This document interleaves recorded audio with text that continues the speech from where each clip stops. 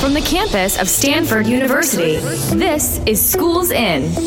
They believe that what we're being told is everything they need to know, and they just pay attention to that. You actually have to teach the teachers how to teach for innovation. With your hosts, Dan Schwartz and Denise Pope. Welcome to Schools In. I'm Denise Pope, Senior Lecturer with the Graduate School of Education here at Stanford University, and I am with my co-host Dan Schwartz, who is the Dean of the Graduate School of Education. Dr. Denise Paradox Pope. Ooh, why paradox? Well, because we're going to be talking about immigration in schools, but I was trying to think more broadly about kind of a paradox that faces all of education. Okay. So this may be too highfalutin, but as a faculty member, I was a pretty good theorist, right? Yes. But as dean, it's sort of a different kind of theorizing. So I've been trying to get better at it, to try and find the right way, because you're sort of pitching an institution. So here I think is a tension or a paradox that I don't know a resolution to. Okay. And it is that on the one hand, education has to embrace variability, right? We take everyone, we respect everyone, biology, social, historical, racial, ethnic. We embrace the variability. At the same time, education has the task of reducing variability, right? We're trying to make everybody proficient, or we're trying to get them to speak a certain way. And I think this tension is irresolvable. And so, say 30 years ago, the solution to it was we embrace all variability, but then we assimilate them to a single goal. Everybody leaves the same. Which of course does damage the variability that you're embracing. Yeah. And so the number of things where I was starting to think about issues within education where this plays out, this tension, and then you see lots of arguments right at the interface of this where you're trying to decide, should I allow all beliefs, all attitudes, because this is what they're bringing, or should I bring it down so that everybody is kind of same on certain dimensions? Mm-hmm. No, it's tricky, and I think so I talk about this in my curriculum class a little bit. First of all, that's a brilliant way how you just Thank you. Brought that down. Yes, Thank you. Kudos to you, Dan. Thank you. Kudos. So in my curriculum class, it comes down to sort of by community or by region or by district, and they get to decide, or by state. Like, what Texas puts in their textbooks is different from what California puts in their textbooks. But unfortunately, a little state like Maine doesn't have enough money to produce their own textbooks, let's say. So they're kind of stuck with either choosing the California one or choosing the Texas one. And so when you think about variability, yes, it's there, but as you decide what you're actually how you teach and what you teach, which is very controversial as we think about variability and what people believe, some of the smaller markets kind of get squeezed out. And they're forced to do the homogeneity of the. They can't embrace their own variability. They can't. I mean, it's difficult. It's difficult. And then you have statewide testing and federal tests, right. And I mean, so it is hard to just say, okay, well, let the different communities decide, and everyone will be happy. It doesn't quite work that way. No, and so I think that's a good example. I think it shows up in other ones. I'm teaching a classroom. I should respect all the student voices, but there may be one way that society expects out of it, and very hard to do that while also respecting the voices. Right. And so how do you make it culturally relevant, or do you make it culturally sustaining? In which case you're sort of maintaining the variability. Of all the different, you mean like... Yeah, but then it becomes very difficult. So if you've got a classroom with like 37 languages spoken, which is not unusual.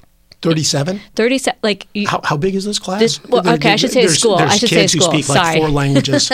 Okay, sorry. I should say a school, not a classroom. But that is everyone supposed to learn English, and everyone's supposed to write in English? And what do we do with all their different beliefs and religions and ethnicities? It's tough. So I think we're still trying to sort this out. Again, 30 years ago, it was we'll assimilate them to the dominant ways of seeing the world. I don't think that plays anymore. I'm not going to take an ideological stand, but it's just that's not the way we do it anymore. I'm not sure we figured out another way so that we don't keep getting these kind of battles right at the intersection of these two forces. Good thing we have our expert here with us. We do. So who's going to help us understand how this actually does happen. So today we're very lucky to be speaking with sociology professor Tomás Jiménez at Stanford. And so his research and writing focuses on immigration, assimilation, and social mobility. So thank you for coming here to clarify the fundamental paradox of education for us. Absolutely. We should be able to do this in a couple minutes. Yeah. Actually. No pressure. Not just, at all. Right? Not at all. Snap Easy, your finger. Easy topic. Easy. The answer is 12. Okay. So let me get people oriented to what you're going to bring. So you did a study about Cupertino, which is a town just outside of Stanford, well known for Apple, and the immigrant impact on the schools there. And so you wrote a book called The Other Side of Assimilation, How Immigrants Are Changing American Life. So tell us what you found there, particularly, if you can, about kind of how the immigrants had an effect on the schools as opposed to how the schools shaped the immigrants. Sure. Well, and I know you did more than just Cupertino, so I just want to clarify that, right? Okay. East Palo Alto, Cupertino, a bunch of places. Yeah. So I'll just put a foundation on this, or under it, I should say. So what I was trying to do in the book, and even before the book with the study, was try to understand how established populations in a place adjust when lots of immigrants show up. The traditional view of assimilation, going back 100 years, and this is a colloquial view, this is an academic view, is that immigrants land in a place and over time and across generations, they change and they become more like a host society. In the old days, it was the monolithic host society that you were referring to, Dan, right? This kind of white, middle-class, Protestant mainstream. And today we think that there are many kinds of host societies, a host society that's divided in many ways by race and class. But the dominant view is immigrants come here and they become more like some version of the host society. And sociologists have been saying that, all the while saying that immigration is changing everything. It's changing us demographically. It's changing the food we eat, the religions we practice, the music we listen to. It's changing our friendship networks. It's changing our schools. And there's no way of understanding, at least there hasn't been, what that change means for the people who've been here for a long time, for people who don't trace their family roots to the most recent wave of immigrants. And so that's what I try to do. And I picked, as you mentioned, a few different towns, one of which is Cupertino. And for the listeners out there who don't know about Cupertino beyond Apple Computer, Cupertino is an upper middle class city, even by Silicon Valley's heady standards.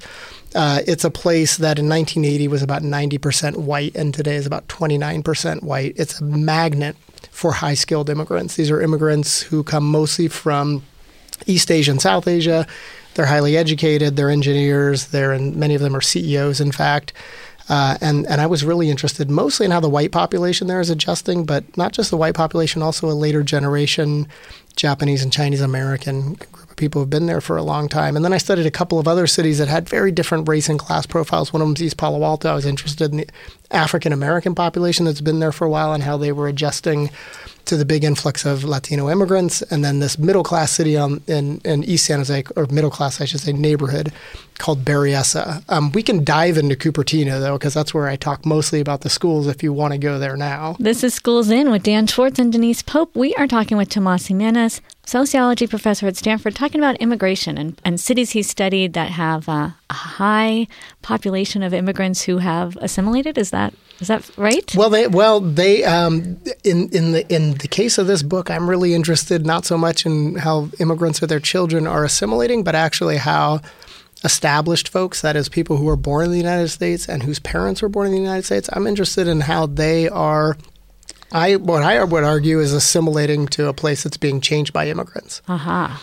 And so you go to Cupertino, and I along with a former graduate student named Adam Horowitz, did a bunch of interviews and some observations in Cupertino, and we really picked Cupertino because of its class profile. We just wanted a place that was a magnet for high-skilled immigrants, not because we thought there was anything particular going on there. And we started doing interviews with people.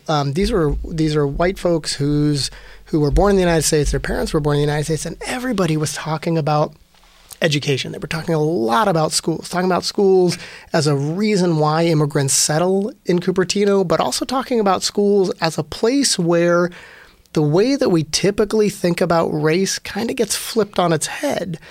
And more particularly, what they were saying was that the white kids in the school were the dumb kids, that they were the kids who were more likely to need help, less likely to be in AP classes, more likely to play sports, dabble in drugs, drink on the weekend, get in trouble. And keep in mind, the rendering of the kind of white middle-class kids there would seem very much like the rendering of white middle-class kids anywhere. It's just that what was happening in Cupertino, and I would argue still happening there, is that the influx and settlement of high-skilled immigrants had really changed the landscape, and education was paramount in flipping the kind of racial categories on their head. I mean, typically, like if you read the education literature, the way that people talk about white kids is a lot like the way that some of the literature portrays Black and Latino kids. So by this, it sounds more like the white kids didn't change. It's just now the backdrop against them showed, boy, that's a certain kind of behavior. There's this other kind of behavior that's available to you. That's right. Yeah, so I think that's part of the story. So there's a change in perception. Right. But was there like a change in attitude towards, did anybody take actions in response to this? Did teachers experience like high tension because of this? Well, one thing that I can tell you, because this is actually my public school district. Oh. And so my neighbors, will say things like, she got a B, that's like an Asian F. Right? So she said that. Yeah. She said the Asian F part. She said that's like an Asian F. She's Asian, I should say, the person saying this, right? So there's this sort of attitude at the schools that and whether it's right or wrong, and Tomás, you tell us, I mean, the Asian kids are working harder, they're getting better grades, there's this very sort of intensity, and the white kids are like, oh my gosh, this is kind of too intense and too crazy and too stressed out, and we're not even going to try to play this game. Is that? I think that nails it, Denise. Yeah. No, that's right on. And I think one of the things that surprised us is just how deep-seated this is. So once we started kind of uncovering this finding, we started talking to teachers and school administrators, and they gave the exact same portrayal. And some of the teachers, even against their best efforts, against their own instincts, would say, the grades I've given to Asian kids are probably better than the grades I've given to white kids. The white kids are really struggling. And So do they ever say to the Asian kids, you shouldn't work so hard? You should be more chill, be more American? Well, probably they don't say be more American, but is there any attempt to say you're bringing the wrong culture here? Absolutely. Yeah. So there is some pushback on it. Yeah, there is pushback. You hear it from parents. And there's some pushback, and mind you, I did this research several years ago now, and I confess I have not kept up with what's going on in the schools. It's and still Denise, there. maybe you can fill in the gap. Yes, there is pushback. It's mostly rhetorical, though. It's not parents marching in and demanding that the schools change or demanding that the Asian immigrant population change.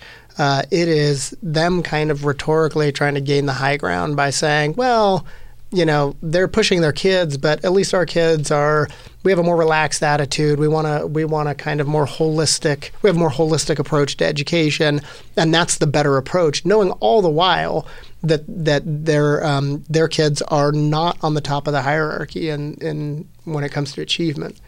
This is Schools In with Dan Schwartz and Denise Pope. We are talking with Tomás Jiménez, professor at Stanford here in sociology, about immigration and particularly what happens to the population when a whole group of, let's say, Asian folks come in and they are now the majority in the city. Mm-hmm. So how do their cultures? I mean, I can tell you that there's some wonderful things about this. We have incredible Asian food in Cupertino. We have really diverse neighborhoods, and there is this sense that those kids, and again, it's a stereotype, but the Asian kids are more stressed out.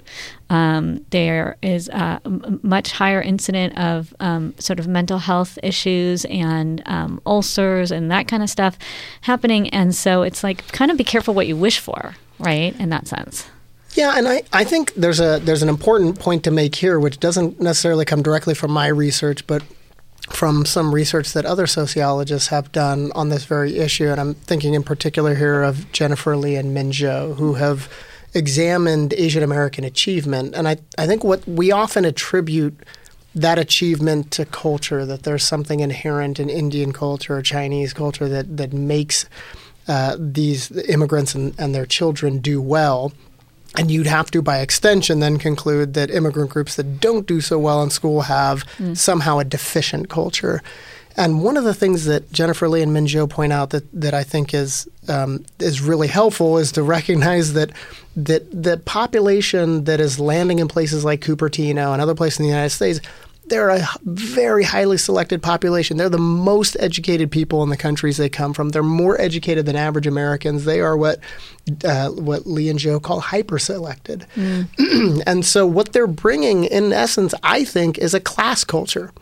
Yeah. It's a culture that you would find among any ultra-high-achieving population, the kind of best of the best from any country. And when they land here, we read it, that is the kind of established Americans, not as a class culture, but as an ethnic culture. And we attribute it to something that people are doing in China, or they're doing in India, or Korea, or Taiwan. And it's really, I think, what they're importing is a class way of doing things. That is, in many ways, not all that different in kind from what the upper middle class kids and their families are doing in Cupertino. They want their kids to do well. They're figuring out what the best colleges are. They're getting tutoring, SAT prep. They're doing all of those things. It's just you have this population that's really selective that's doing more of it. Well, I think it goes to sort of, how do you define America, which is, I know, something that you talk to these folks about, because for years, I mean, sort of that idea of the immigrant and the hardworking and education gets you out of the ghetto kind of motto, for years has been associated with immigrant populations, and yet, you know, in East Palo Alto or Berryessa, were you finding that?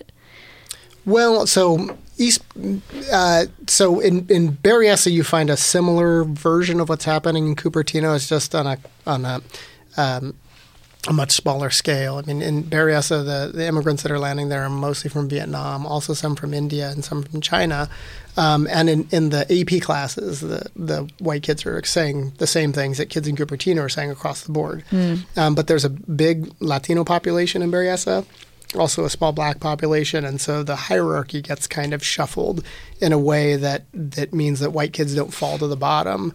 And in East Palo Alto is kind of a funky place because they don't have a high school. And so when you think about mobility and you think about where inequality starts to solidify, we often think of high schools, although, I mean, early childhood, it goes all the way back even further, of course.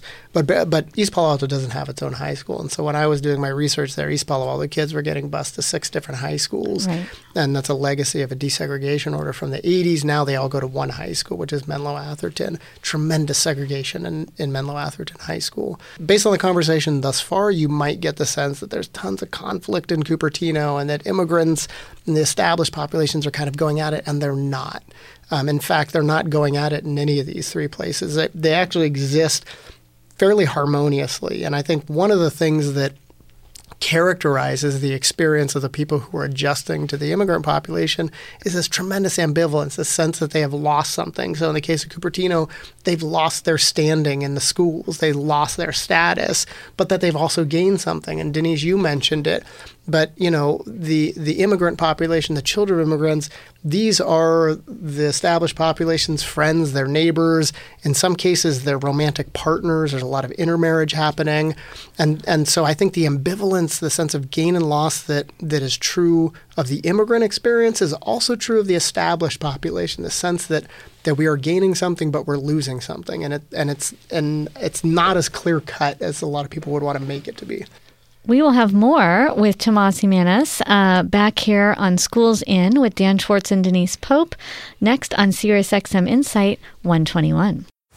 Students focus on what they were told, not paying attention to the situation. This is Schools In with Dan Schwartz and Denise Pope. So they're not going to see anything new because they're so busy trying to copy what you told them. from the campus of Stanford University. Welcome back to Schools In with Dan Schwartz and Denise Pope. We are talking today with Tomás Jiménez, sociology professor here at Stanford, about immigration and assimilation. So, Tomás, the picture you're portraying, at least in this community, and the degree to generalize is, I bet you've thought about a lot, but that's not where I'm going. Here it sounds like people sort of recognizing what's good and bad and accommodating, realizing this is the nature of life. You gain some things, you lose some things, and on a local level, it makes a lot of sense. So what fuels anti-immigration rhetoric, behavior? Is it someone who's trying to get a political advantage when it's actually not about the people who are on the front line experiencing immigration? Yes, I think there's some version of that. I mean, I think it's important to recognize that there is a portion of the American population, and more particularly the American electorate, that is anti-immigrant, and they have been, and they are, and always have been. And Donald Trump, in particular, was really good about tapping into that. But is this attitude because of direct exposure to immigrants, or is it just lack of exposure? Or it's just they only hear loss and they don't get experience gain? Is that sort of how this could happen? I mean, I think that's right. I mean, there's a kind of long-standing debate in social science about whether contact creates conflict between people, or whether over time there is some cooperation, there is some harmony that's results. And I actually think both things happen, and that often the initial contact is quite conflict-ridden, but over time, as things kind of settle in, that there is a sense of accommodation. I mean, I'm echoing theories of 100 years ago in many ways, but I don't think they're that far off. So let me force you to make a prediction. Go ahead. There are some parents in Cupertino who want to change the history books to talk about immigrants from their countries. Will the whites in the town fight back? This is a hypothetical, yes? It is a hypothetical. I mean, you don't have to get so hypothetical. This has happened in Texas. Right. I think they would. And in fact, if you go back 20 years ago in Cupertino, there was a big donation to one of the libraries by a wealthy Chinese immigrant. And there was a big backlash over the renaming of this library because it was going to bear this person's name, and he was called an outsider. But the outsiderness was supposedly because he didn't live in Cupertino. But I think, sure, absolutely, you'd find a backlash. And I think the way that backlash would come about is in some ways reflective of what you see in American society. It is a kind of loud minority of people who are perpetrating the backlash and making life really uncomfortable, sometimes physically uncomfortable for immigrants, and in many ways the rest of us who are not from a kind of recent immigrant heritage. It is in fact the case that a majority of Americans actually have pretty reasonable views about immigration in general. Americans want more border security, but they are also heavily in favor of a legalization program, not just for the so-called dreamers, but also for the larger 11.1 million undocumented immigrant population. The majority of Americans think immigrants are net contributors to the United States. The majority of Americans either want more immigration or the same amount of immigration. And those numbers have actually gotten more accommodating, gone in the more accommodating direction since 2016. And so it's very easy to get the impression that the United States hates immigrants. And in many ways, our policies do they do reflect that. And they are going in a direction that is much more aimed at keeping immigrants out, particularly immigrants of a certain sort, and being really punitive. But those policies don't reflect the will of the people. It is the case, though, that this is not to discount that there are people, a substantial portion of the electorate, a substantial proportion of the American population that is in favor of these policies, but the majority are not. So going back to Dan's tension to begin with, I think that it's really tough on teachers and parents too, on what you're supposed to do in that case, right? On how we've got all these different kids in my class. I want to honor their religion, their ethnicity, their language, and I'm also supposed to teach this story of America as a melting pot, or this history, or this science that may go against certain people's beliefs. So what, Here, it seems as though what's happening is the Asians come and they're sort of competing within a system by the rules of the system. There's not an attempt to change the system, and they're just out-competing their white peers on the specific dimensions that system values, like scoring. Is that common, or because that seems, or is that a typical immigrant strategy to Absolutely. do well in school? Well, certainly to do well in school, but just the idea that immigrants come here and work extremely hard and outwork Americans, I think, is true up and down the class ladder. So here we're talking about using a very conventional avenue of mobility. But I think you see it in the labor market. I think you see it in schools. Immigrants, regardless of where they come from, are very highly selected. These are the most motivated people in the entire world. And so, again, I think it's a microcosm, but if you kind of focus in not on the specific task, but on the kind of characteristic of the immigrant and the characteristic relationship to the established population, you'll see that kind of immigrants outgunning the native-born everywhere. Interesting. This is Schools In with Dan Schwartz and Denise Pope. We are talking with Tomás Jiménez about immigration and people's fears and worries and sort of where we are as a country, actually. Any tips about how to view, think, respect, interpret? I mean, I think that this goes back to something we were talking about a second ago, and notions of changing the curriculum or them changing us or us changing them. And I think that there are different interpretations of what it means to be American and what it means to be inclusive, including in a classroom, and that the stories that immigrants and the children of immigrants bring with them, I think, can be very easily written into the American national narrative.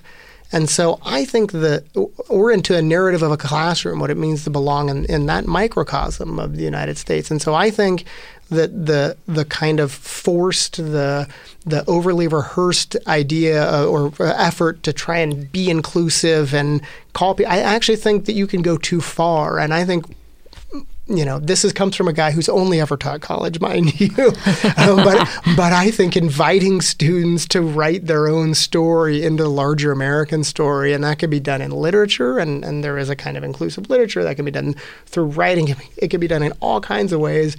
I think kind of strikes the balance, maybe gets us close to remedying that paradox that you opened with, which is people kind of hanging on to something that they have, or having their own bright thread, but to carry forth the metaphor, weaving it into something that is a larger whole. Very nice. Nicely Very done. nice. Thank you so much, Tomás, for joining us. And thank all of you for listening to Schools In with Dan Schwartz and Denise Pope.